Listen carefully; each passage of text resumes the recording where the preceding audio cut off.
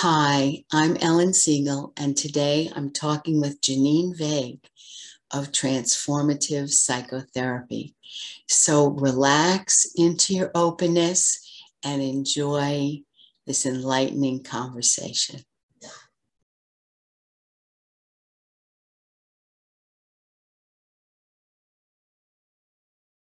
Hello, so my name is Janine Vague, and I'm Ellen Siegel, and we are psychotherapists in the Columbus, Ohio area. And today we are going to be hitting the topic of post-traumatic stress disorder, which is something that I specialize in, utilizing the training I took in cognitive processing therapy. And Ellen, you want to talk about the work? Well, I've found that many people who come to me over the years, whether they have an official diagnosis of post-traumatic stress or a range of symptoms that certainly fall under the category. And to some degree, some people own their diagnoses, some people are just working with the symptoms. And there's a benefit to having a diagnosis. Sometimes there's a benefit to dealing with the symptoms on their own and not having a diagnosis. So we're going to talk about something about that. Yes. And my background in training certainly is in cognitive behavioral therapy. I have trauma stress training. I have, there's a great tool called holographic memory resolution. And so I can give a reference to that later when we get talking, because that's something people can use for themselves between therapy visits with their therapist.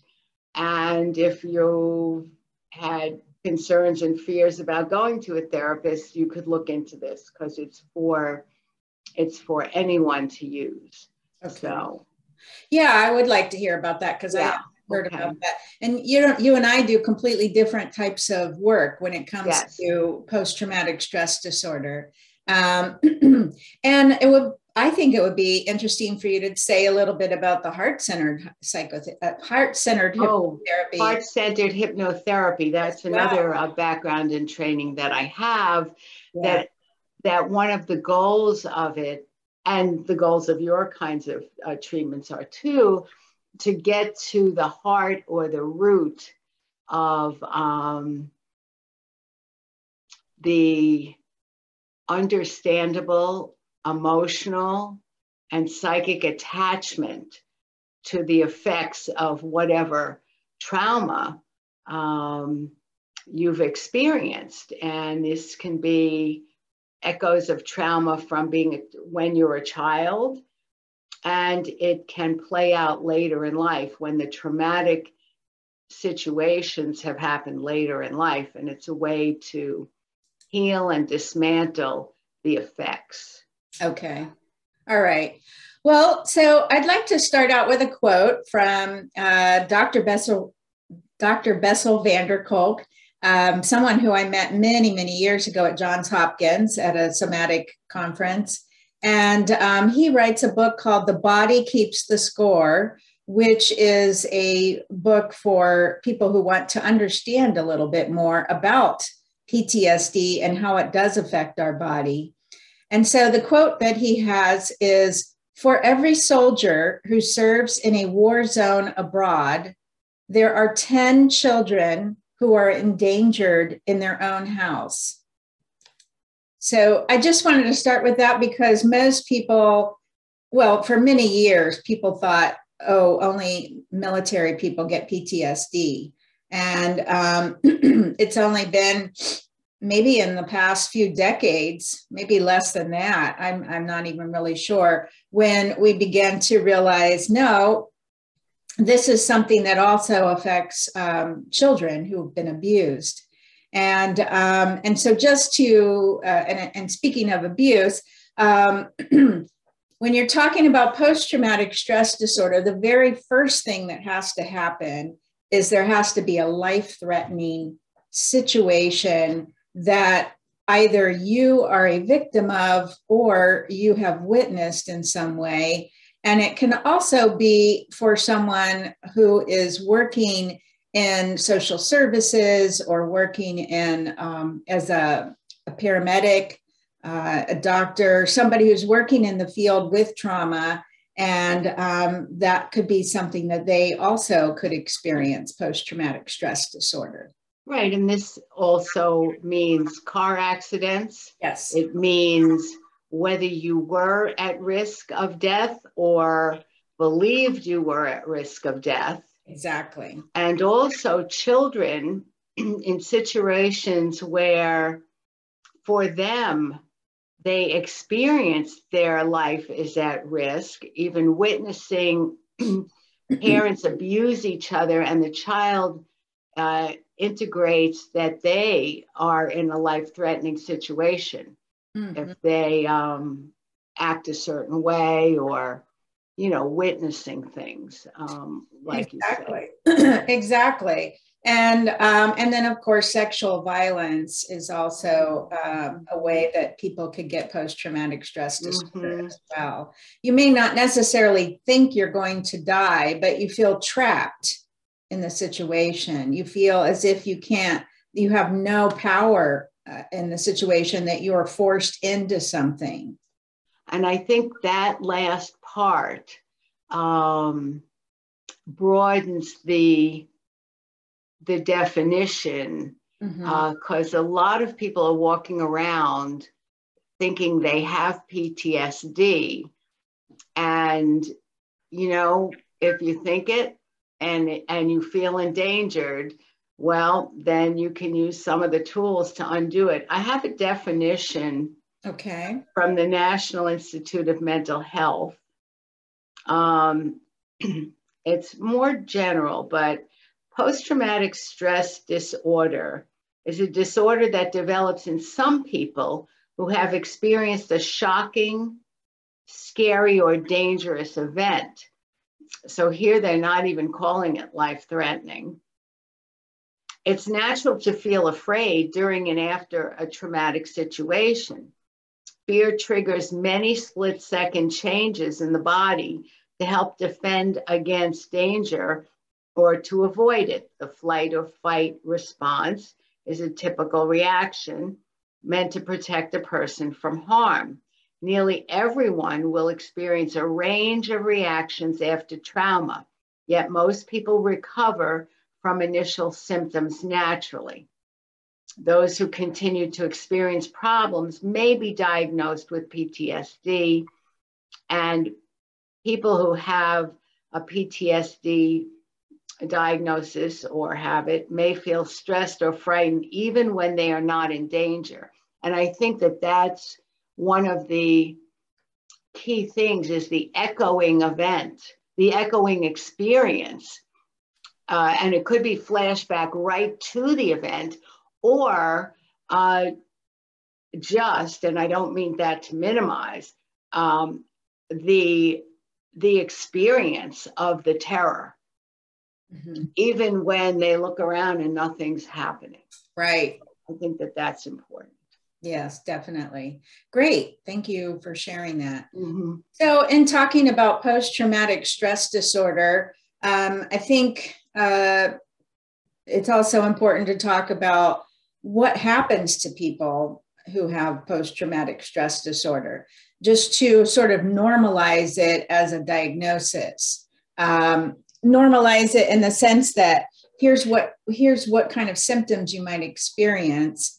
And then, of course, after discussing that, we'll talk, of course, about the importance of post-traumatic stress disorder, so that people's symptoms, because if you are working on PTSD in a treatment, you can expect to see symptoms decreasing. And so we'll talk a little bit about that too. But so some of the symptoms that people experience is flashbacks, which you've already mentioned, feeling like you're right there in the situation. And that's where people talk when you discuss the military, hearing fireworks going off, and they can feel like they're right back in that situation. So flashbacks, seeing the image of the trauma all over again, dissociation. I had mentioned to Ellen before we got started, the background that I have with me is something that an art project that I sort of created today. The visual background. The visual background. Thank you. And so it's sort of like my soul collage, if you will, of a soul collage card that I created for my visual background here on Zoom. And the Lady of Shalott, a John Waterhouse painting, is something that came to my mind when I was thinking about dissociation and trying to look for images on the internet to create this visual background. Dissociation is, when I'm explaining it to my clients, I'll often ask them, do you ever have moments where you sort of space out or you feel like you're in autopilot? I had a client who told me a trip that he takes often down south it's a couple-hour trip, and he's on autopilot the entire time and doesn't even recall getting the entire trip. But so that's a form of that's a type of dissociation. But when you're dissociating, what I like to explain to people, that doesn't mean that person is not there driving the car, and that you should be worried about people with dissociation on the road, because definitely you are conscious, but you're just in this other space, is the best way I can explain it. And if somebody were to slam on their brakes in front of somebody having dissociation, they would slam on their brakes too. They're not in coma or something like that. They're just in a different space. Go ahead. You've got. Can I just put something in there, but not to lose your place, because we're going to come back to where you were headed.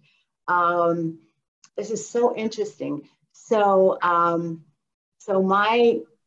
my favorite example of dissociation is my very close friend who was sexually abused by her beloved father when she was very young. She would get lost in the cracks in the ceiling in her room. Oh. So she actually went somewhere and dissociated from what was actually happening, because a child can't deal with and take in what's happening, which is a characteristic of any of us when a huge trauma, shocking event is happening. The interesting thing about her was she didn't realize that till later on in her life. She's an artist, where she associated, and a fine artist with pencil lines, colored pencil lines. And one day she had an awareness after she completed a piece of artwork. Oh my God, those pencil lines were the cracks in the ceiling. Mm-hmm. So I wanted to put that in. I wanted to say also, which we meant to say, but we didn't. Anyone listening to this, if you have been given a diagnosis of PTSD, if you're exploring it for yourself, just take these bits of information as bits of information.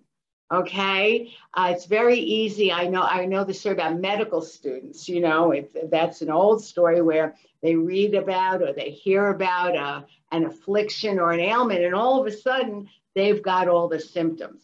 Same with students. Right, we're that way as human beings.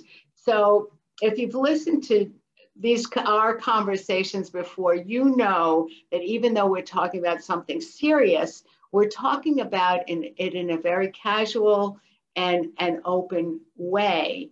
And we don't plan this conversation. So whatever is coming up, just take it as bits of resource information for you, and then try it on, and do not take it as a gospel or hard facts, or this is from, we each, as Janine said, we each have different experiences. And now here's the other thing, which is so much fun for me to have these conversations, Janine, because we come upon similar things, yet from where we come from, we've learned different things about it. Exactly. So in the beginning of when I talk with somebody about the hypnotherapy, people who want hypnotherapy, and I'm sort of briefing them about it, and say, oh, what if I can't, be hypnotized or whatever is their thought? I said, well, human beings are in a trance most of the time. It's really a natural state. And the example I give is, have you ever been driving anywhere and all of a sudden you arrive there and you go, oh my God, that took less time, or I guess I wasn't paying attention. And that, in some circles of understandings, is an indication of super concentration. So whether it's super concentration on something you're conscious of or something you're unconscious of, which goes to your point, that your autopilot can get you where you're going, and we don't know where you are when you're on your way. So humans do go into that kind of state, and a lot of times what I mention to clients might be an interesting thing for them to do as an adjunct to therapy with me is coming to see you when they're blocking something. And so that's something that happens with post-trauma, especially with children at such a young age. They don't want to remember certain things. So, I mean, they will maybe say to themselves as 5 years old, I'm never going to remember this ever again. I won't allow myself to, I'm never going to come here ever again. And so then it's off in the back of their head and they've blocked it. So a lot of times, I mean, generally when somebody tells me, oh, I can't remember between ages 5 to 8, but I know something may have happened, I'm pretty sure that they've had some sort of a trauma. And that can be difficult because it's hard to work with PTSD if you don't know what we're working with. But go ahead. You just brought up another important point for any of us and you have experienced it, you've shared, and I have experienced, I've shared with you, that we've had the intention to overcome certain things, yet we can't seem to get at it. And that's because early in life, we drew a conclusion. Yes. Which, like, I am, or chose a behavior, even in a little child's mind, I am never going to either let this happen again, or I'm never going to think about this. And it can even happen pre-verbally. Yeah. Because some of us have been mistreated when we were very, very young. Oh, yeah. So, but we both know people who have made full recoveries. Yes. And so do not give up on yourself. Yes. Stick with it. And that's very important. Somebody was telling me the other day that a psychiatrist had asked him, do you think you're going to live with PTSD the rest of your life? Well, my answer to that is, if you don't do treatment, yes, you're going to live with PTSD the rest of your life. But why would you want to do that? Why would you want to live with the trauma, the symptoms the rest of your life? We're not going to make it go away. We're not going to make it disappear. It's going to be there. But for me, when you're doing CPT work, the beliefs that you have about the trauma, that's what we're working on. And so it's evidence-based. With CPT, we actually do the test, the PCL5, which is a test to see how much your symptoms are bothering you. We do that every single week. And I see scores going down consistently. And I also track those scores, not just on their personal sheets, but I also make a major a main spreadsheet where I collect the data from all of my clients and put them on there, so that then now I can show them to other clients, because obviously I don't put names on there.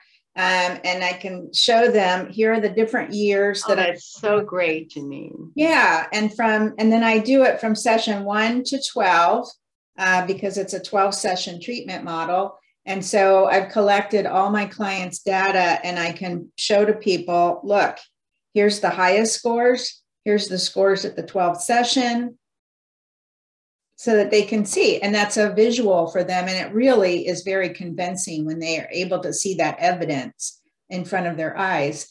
Will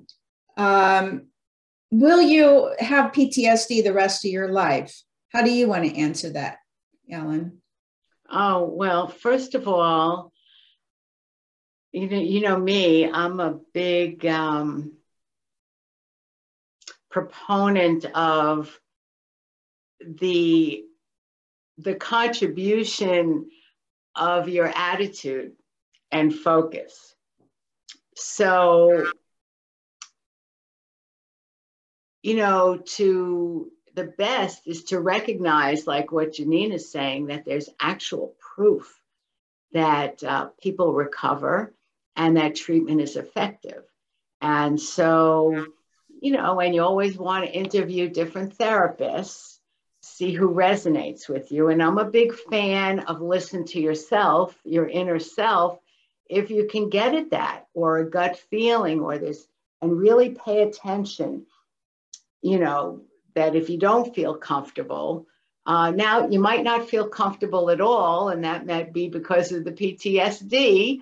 Exactly. So you want to be sensible about that too, because you still are the observer of what's happening. Okay, there's a part of you that's observing and selecting a therapist, selecting a treatment, just like, so listen, some people who are so encumbered, can't make a selection. So you do the best you can, and you keep finding your way, and you don't give up. And then, I would say, if you feel you have PTSD, then get treatment, look into, and if you're afraid, then look into, read books on it, prep yourself, enable yourself to get help. And then absolutely count on recovery and just keep going at it. Yeah. And it takes a while to dismantle, because like what you're saying about dismantling the beliefs, and that, that was then and this is now, and that was horrible. It really was horrible. Mm-hmm. And that, for some people, there's a little bit of, I'm plagued with this, I don't deserve, I can say, if you lost your family in a house fire and you're the only one that survived, then you've got to deal with possibly feeling guilt that you survived and they didn't.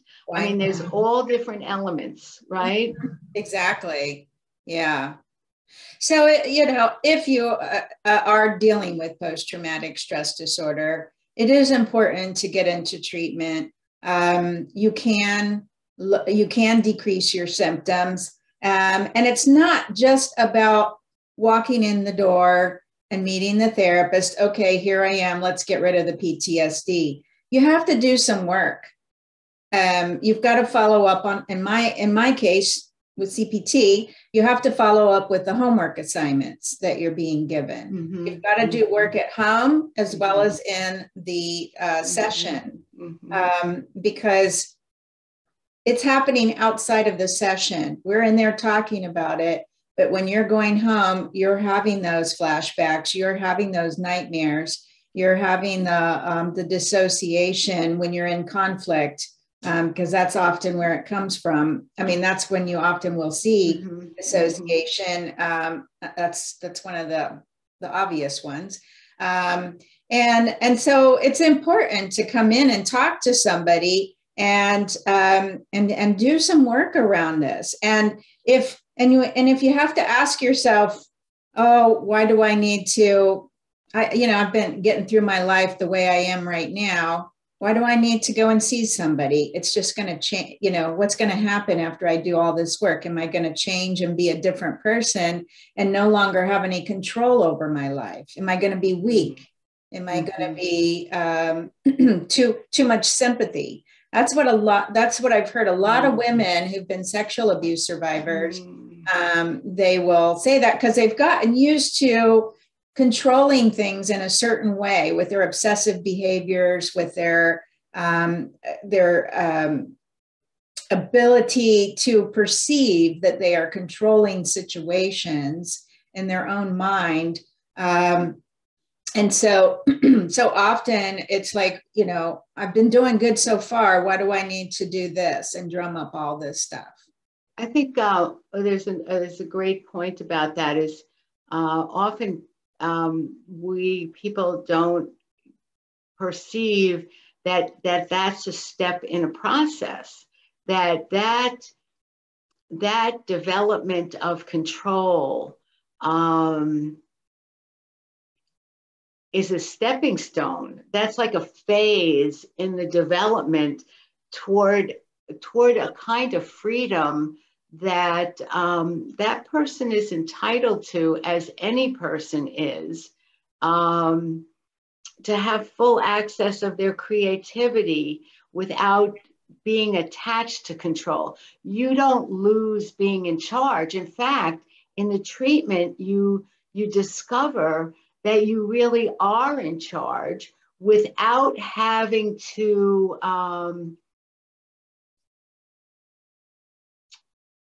be forceful in retaining that control, and without the fear that you're going to lose it.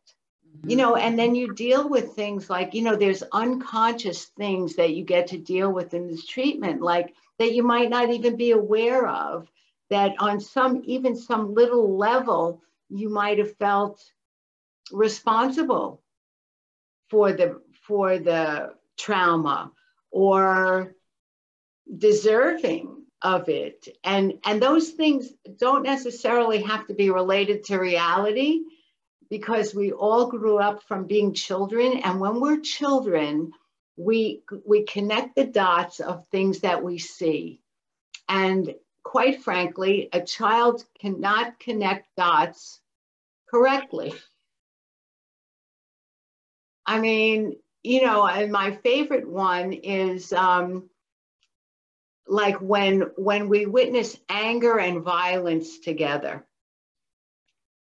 And those are really two separate things, but very often when we witness or are the victim of violence, there can be some anger dished to us. And so in a child's mind, those things are together.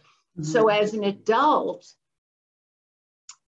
a person is afraid to deal with their anger because it's associated with violence. Mm-hmm. And they have made very often a decree inside themselves, I'm never going to be like that.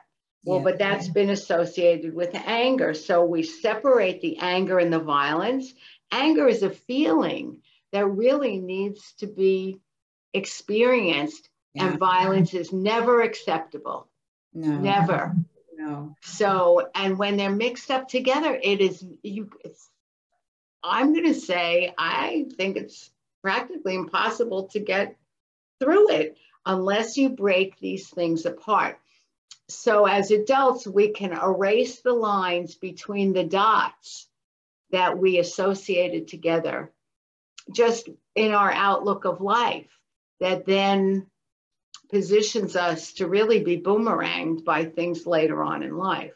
Yeah. So that's like some of the work that you get to do. And you can you can deal with your anger through art, through writing.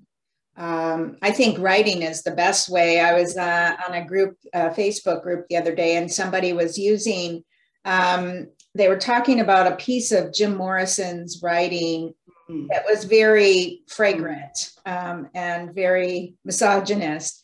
And But the way I was talking, what I was mentioning in that particular post is I was saying that as a writer, it's not enough to just say, I'm having a bad day, or I feel sad because he broke up with me. When you're writing and you want to express yourself, you're going to use very fragrant terms, very emotional terms. That doesn't mean that you did that. It doesn't mean that, I think Jim Morrison talks about in one song killing somebody. He didn't kill anybody as far as we know. But lashing out in anger in his lyrics about what he's talking about, his frustration with his parents or what have you. That's wasn't healthy for him to be an alcoholic, obviously, but it was healthy for him to sing it out in those lyrics and in his poetry.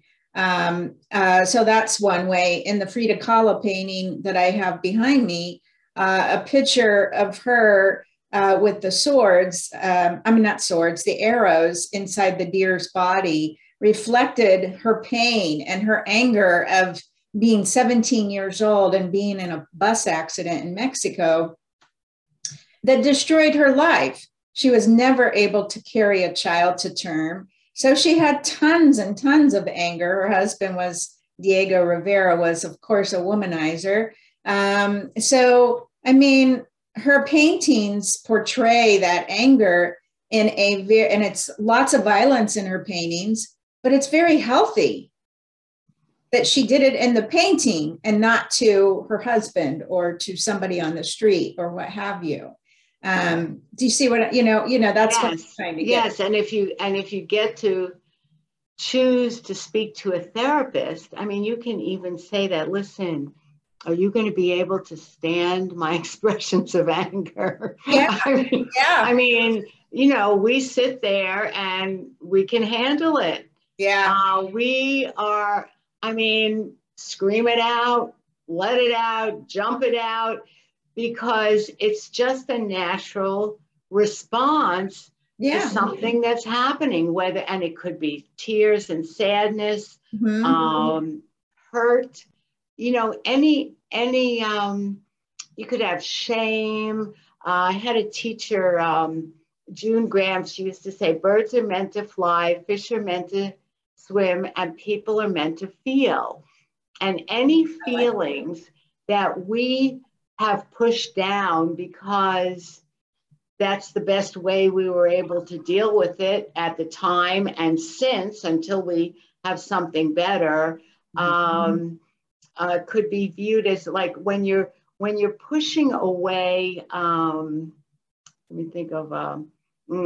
when you're pushing away the feeling of powerlessness, because that's how you felt.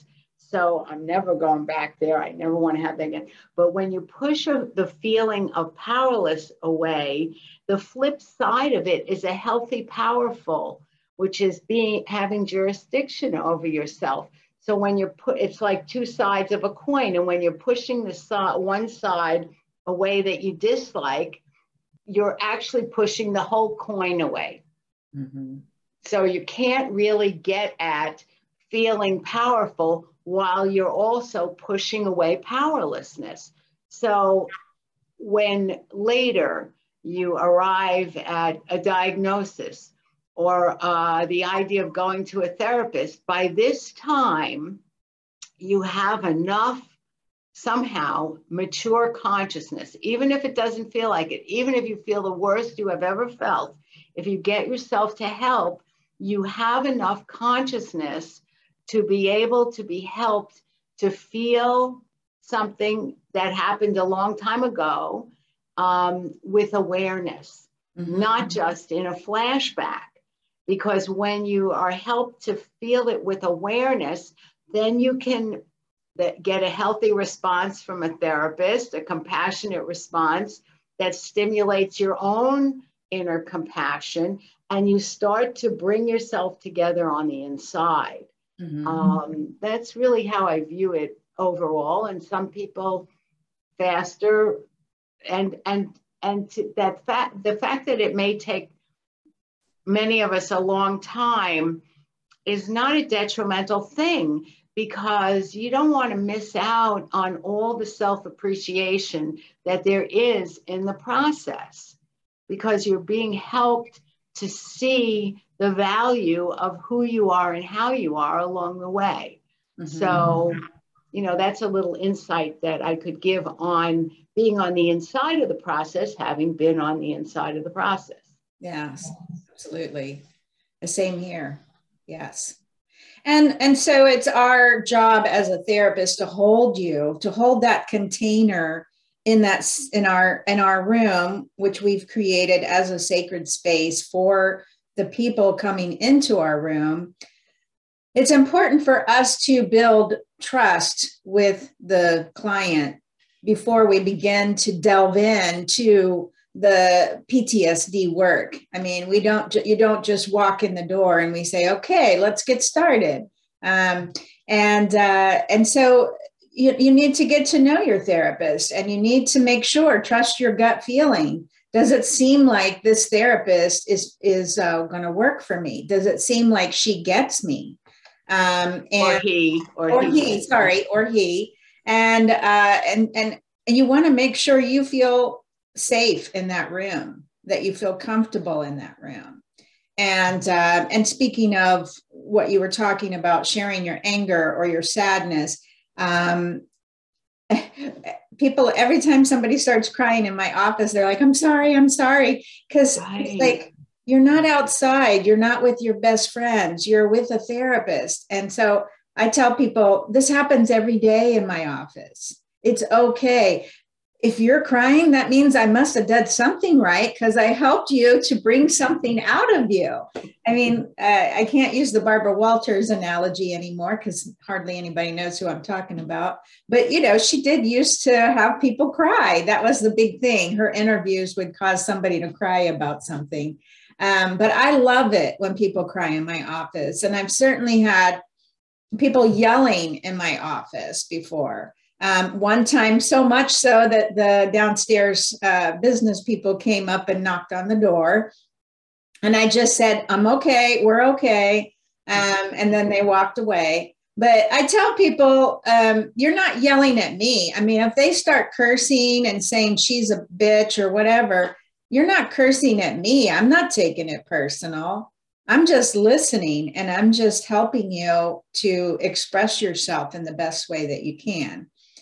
Because that's just so important. Letting people talk, letting them get it out of their chest, pulling that, talking about that monster that's visiting them at nighttime, and bringing that awareness alive in that room.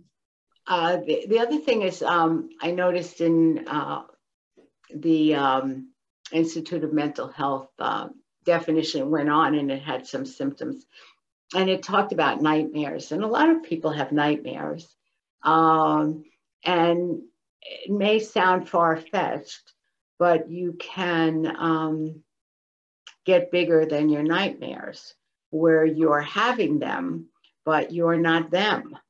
And I think for the longest time, not that I still would care for horror movies or scary things. I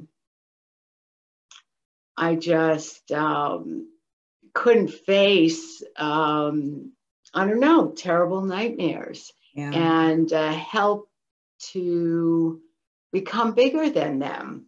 That, it's like going to a bad movie. Or a movie you don't like, and you might see yourself in it, or you might not see yourself in it.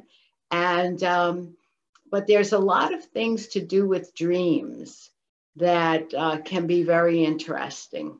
Yes, and I just wanted to add to the dream conversation that you brought up, is that a lot of times what happens with PTSD survivors is that there's a theme of that dream that keeps revisiting them over and over and over and over again.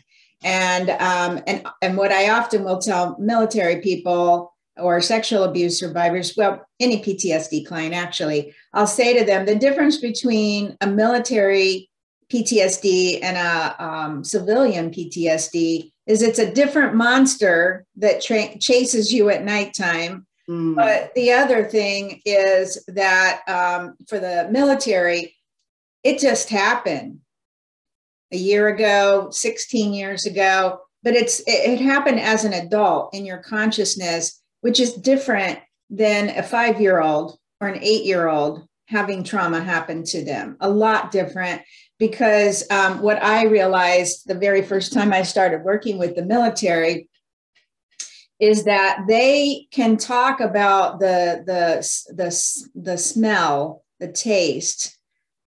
They remember the environment that they were in very, very vividly. All their senses are heightened so much more so than a child who vaguely remembers the room because they were 5 years old, and a lot's happened in the last 20, 30, 40 years. So that's the differences. The symptoms are the same. It's just how they experience those symptoms are a little different. And also the perspective. Their perspective is different in some ways. And with the, one of the ways the hypnotherapy can help the person who is a childhood survivor is they can go back to just the key aspects that need to be so unhooked, so to speak, and healing can be sent there. And I could say that can be done with adults too. And also there's, I had a situation where a client, a grandmother, had been in a traumatic situation with a grandchild, where the grandchild was the victim. And the grandma couldn't stop seeing the situation in her consciousness. It just kept replaying. And one of the things that we got to do, and the grandchild was very, very young, was she was able to have conversations with the grandchild in her mind that were very healing, where actually in her imagination, you could say, the grandchild could talk back to her and really help the grandma recover. So that's a little different kind of angle. And so it's a little gestalt-ish, you know, like where you sit somebody in an empty chair. Yes. And you have a conversation back and forth. And by the way, that is very effective. That's worked with adults who have been carrying angst and anger toward parents who had already passed away, who were perpetrators in their life. And they were able to divest themselves of everything. I've witnessed this, and actually been able to walk away from that particular episode of therapy, so to speak, without all that. And, you know, each person, say again? Without holding on to that pain. Yes. So, you know, and different things work for different people. And I always like the idea that, you know, the people who can benefit from what comes through me show up at my door. People who benefit from it, the way it comes through you, come through your door. Right. You know, and that's like, there's no mistakes. And maybe it's even more than no mistakes. Maybe we're attuned to each other and attract, you know, what's going to work. So exactly. Yeah, we attract the clients that are meant to be in our room. Right. And they are attracted, you know, they're out there magnetically looking for what's going to be the best fit for me. Yes, so exactly. I've even had people who have, I had a person who came to see me, and I can be a little blunt sometimes, and I have to catch myself there because I'm an ex-social worker with Children's Protective Services, 8 years, having to like speak real quick and come up with solutions real quick. And speaking to people on the spot, like in outside of courtrooms and so forth and so on. So I haven't really lost my my ability to get to the point. And I have been in situations with clients where a couple times people have said to me the next week, that was a little abrupt, the way you handled that. And so I've had to rework building trust with them because I was too abrupt in the first time. I just want to point out how great it was that they said that they had the courage to say it. Yes. I know that there have been people who have left working with me without saying it. Oh, I'm sure there are other people who've done the same thing with me. That's amazing. I haven't said that. And I praise them when they do say that too. I'm like, I'm so grateful you had the courage to come back and tell me that, because that's so important.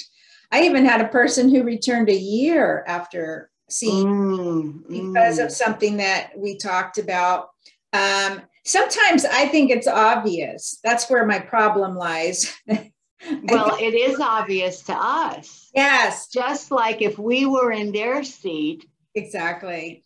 Even without the training and they were looking at us, they would see what's obvious too. Yes, exactly. Well, and they do see what's obvious.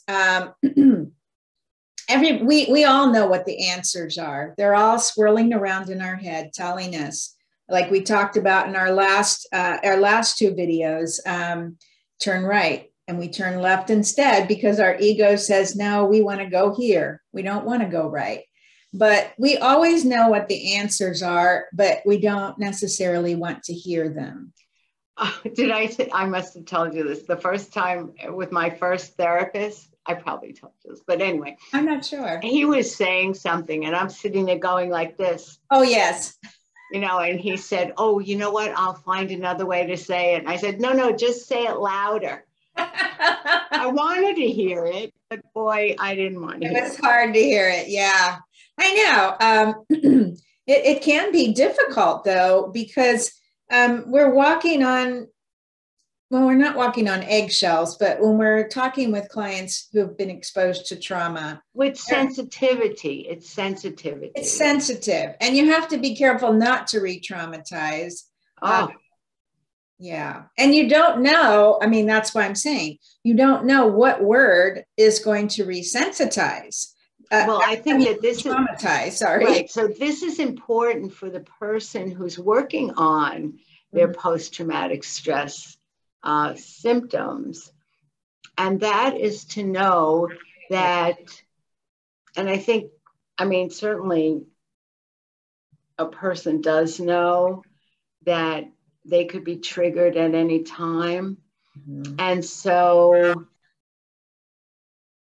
I think building that into the relationship in the beginning. So to not feel bad about yourself if you're not trusting the therapist, and to be honest about it. Yeah. It's to be honest about it. Say why. Yeah. And I can tell you, like with the hypnotherapy, somebody would come and say, oh, you know what? I want the hypnotherapy and I'm ready. And I say, well, we really need like 3 or 4 sessions beforehand before your subconscious is ready, is going to like even consider me, you know, because you've got that fear in there. And, you know, and all these things we could say about any of us, and that it's in a range. And, you know, for some of us, there's a difference between post-traumatic stress disorder, and being attached to victim consciousness. Mm-hmm. We could be healed from our trauma and yet have other subtle reasons to hold on to feeling like a victim. So that's a little different kind of work.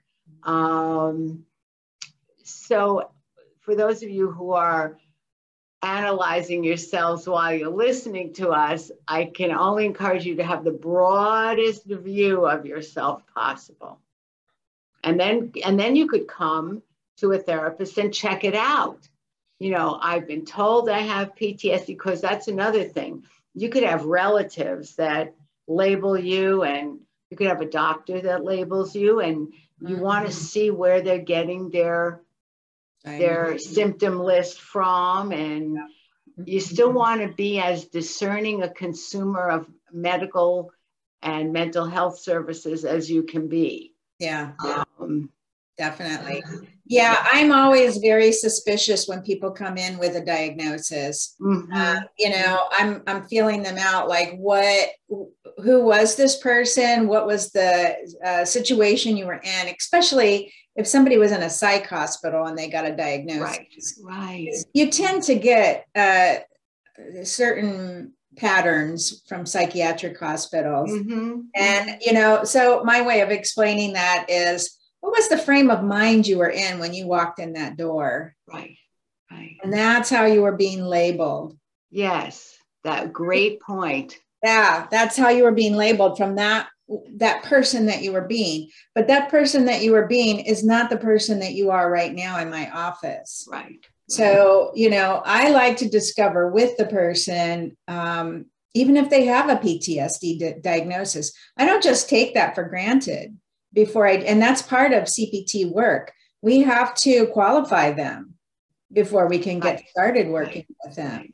And so, but anything, bipolar, whatever. I want to see that person, and I want to hear their symptoms, and then make a decision from that. And sometimes I've actually sent people, not for PTSD, but for other things. I had a 60-year-old woman who came in, and I sent her to a psychological evaluation, and turned out she had bipolar. Her entire life, she had no idea that she had this, because the symptoms that she had for bipolar worked for she and her family. Right. Until it didn't work. Well, that's the important point. What difference does it make if it's working? I mean, unless, you know, people are being hurt one way or another, exactly. You know, working in an awful way. Yeah. You know, or if it's part of a system that, you know, families have their own languages, different ways of caring for each other. Yeah. But the key point is until it didn't work. And that is great. And so diagnoses in general are okay for a guidepost to get more information, or to tip off a trained healthcare professional on offering different types of treatment with the client. And otherwise, one thing to watch out for when you have a diagnosis is how attached am I to the diagnosis? Yes. Because that happens after a while, which makes it harder to be your natural free self. And let go of it.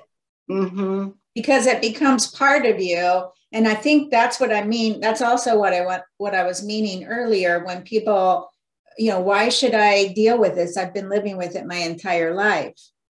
Right. You know? But when you've got to walk into your job and say to them, okay, I have PTSD and here's what's going to happen. Don't come behind me. Don't surprise me. Don't tap me on the shoulder. Don't blah, blah, blah, blah, blah. When you have to live your life like that, that's somebody who needs to be in treatment. Don't let it be your life. Right.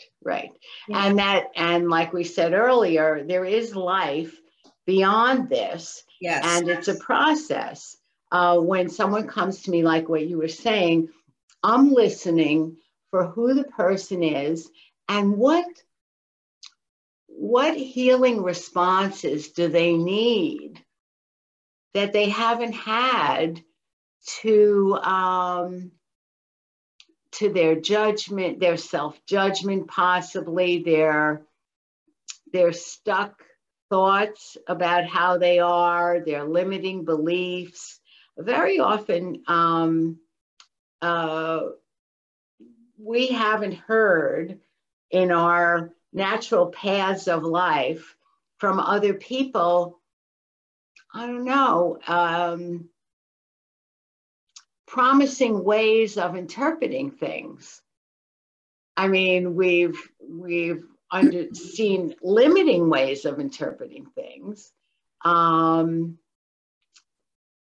I don't know which training or where I heard this about in every moment, there's like, you could view it sort of in an expansive way or in a limiting way, as an opportunity or as a closed door.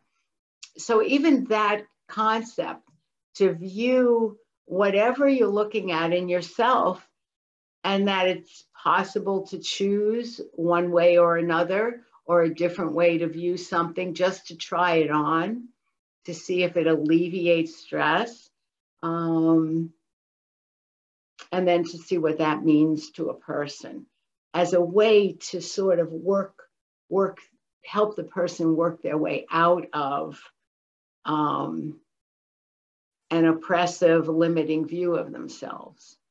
And because you deserve this. You deserve everyone. Mm. We have creativity, we have unique traits. And, I know we often compare ourselves to other people, but when we appreciate how unique we are, even if we all have the same feelings, similar thoughts, they're all organized in a different way. So that's the uniqueness. So, we really do defy comparison. So we're being unfair to ourselves if we're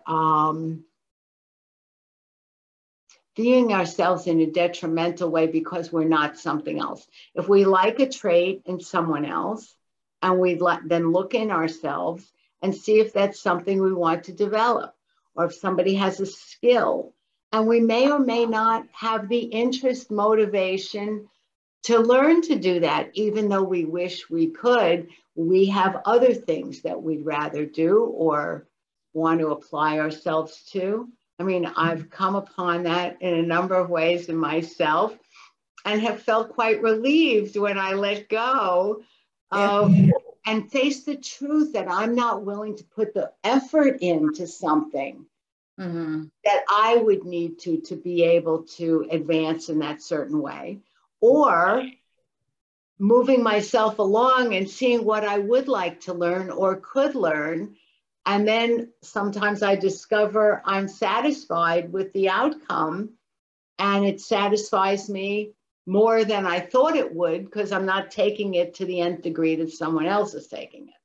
It's like, sort of have an more open mind about our abilities, possibilities, opportunities, and even feeling bad about things. So you deserve to get treatment for yourself, for your family, and help, for your children, for your wife, for your girlfriend, for your parents, whoever. You deserve to do this for yourself, because it's not fair to the people around you that you're having to set boundaries with them about something. Set boundaries, yes, I'm all for that. But if you have to do that, get treatment, get into treatment. If you're having to live your life, having people walk on eggshells around you and having to be at your beck and call because, he might spring a leak any minute and start becoming very angry, and we have to watch out for dad. We have to, whatever, hope he takes his pills today, whatever, don't do that.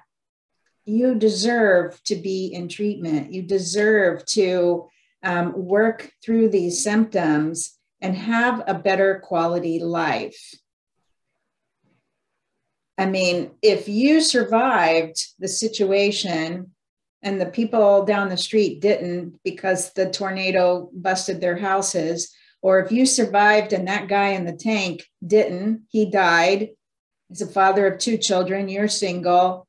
If that happened, there's a reason. There's something you are supposed to get from this. They fulfilled their purpose in life, whatever that was. You're fulfilling your purpose in life, whatever that is. Don't give up on yourself. Get into treatment if you have PTSD, because you deserve it. And you've been given this chance to have a life because you're supposed to learn something from this. And by learning something from this, you're going to benefit other people, not just yourself.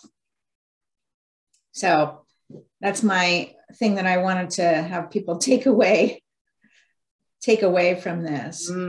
That's great. It reminds me of years that I was embroiled in anger toward my mother. And my sweet husband, who he had a lot of compassion for me, and he took a lot of guff. And I would just say, and I was in therapy, I say, look, I'm so sorry, that this is leaking out on you, or I snap at him or something like that. I said, I hope you can hang in here. I'm working on it. I'm working on it. I'm working on it. So, that was a situation where the client, had awareness, and still the person around me, I'm sure he felt like he needed to be cautious, and not everybody has that patience. And, I knew, I don't know, he did stick around, which was a great thing. But, I suppose I couldn't blame somebody for not sticking around. 50 years. So, and all the while it felt uncomfortable and it was a strain, and that was even while working on myself. Yeah. So, but I did have people who encouraged me and gave me that hope, and the feeling of deserving. But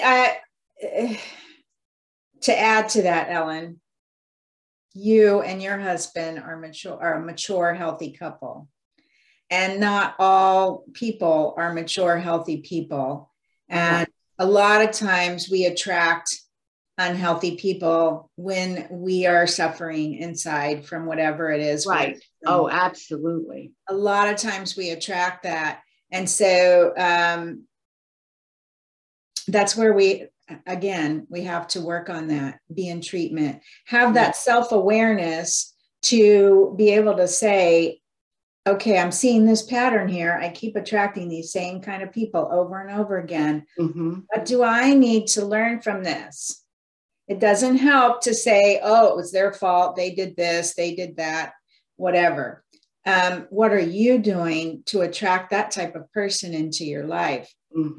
Expand your consciousness on that and accept the challenge, accept that challenge, and take it to your therapist, talk to them about it and work through it, and have a better life, be able to attract that good person that's meant to be for you in your life.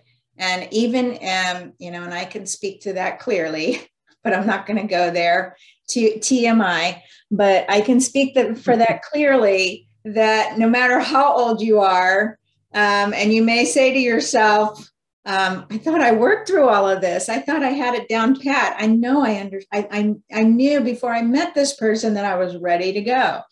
And yet, once again, the universe, God, goddess sends that person into your life, and you walk away feeling, wow, there I did it again. So obviously there's one more thing I need to work on. Well, I think that's so great that, you know, that conclusion of, okay, there's something left to learn or get from this.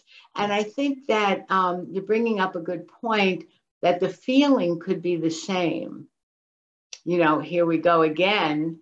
Yet, you know, with help, a person is able to see that even with that there were shades of newness and difference from how things were handled before. And we're not like a done deal. It's like being a pianist given the next level of challenge in a new kind of piece to play, you know, and, you know, and we keep going and we keep learning. Yes. So it's good to have, you know, and like what you said about me, one of the things that I appreciate about you is like that smart, that the way, you know, the way that you can express, oh, there it was again. And okay, what next? What's next? So I think keeping our spirits up, once a person can get a grip on that, you know, then you're off and running, because then you're facilitating your own growth. Exactly. Well, I think we've held the viewers on for an hour now, so we should come to a close. Janine and Ellen here in freezing cold Ohio, taking right. So Janine Vague, Ellen Siegel, and one thing that you said earlier, something about being an ex-social worker in children's services. Yes, right. So I just want to make sure you're not an ex-social worker. So I want the viewers to know that. Okay. So. Is that like with the Marines? You're never an ex-Marine, you're always a Marine. That's right. With a social worker, you're always a social worker, even when you change hats. Right. Put a different one on. Well, this has been great. Thank you for joining us.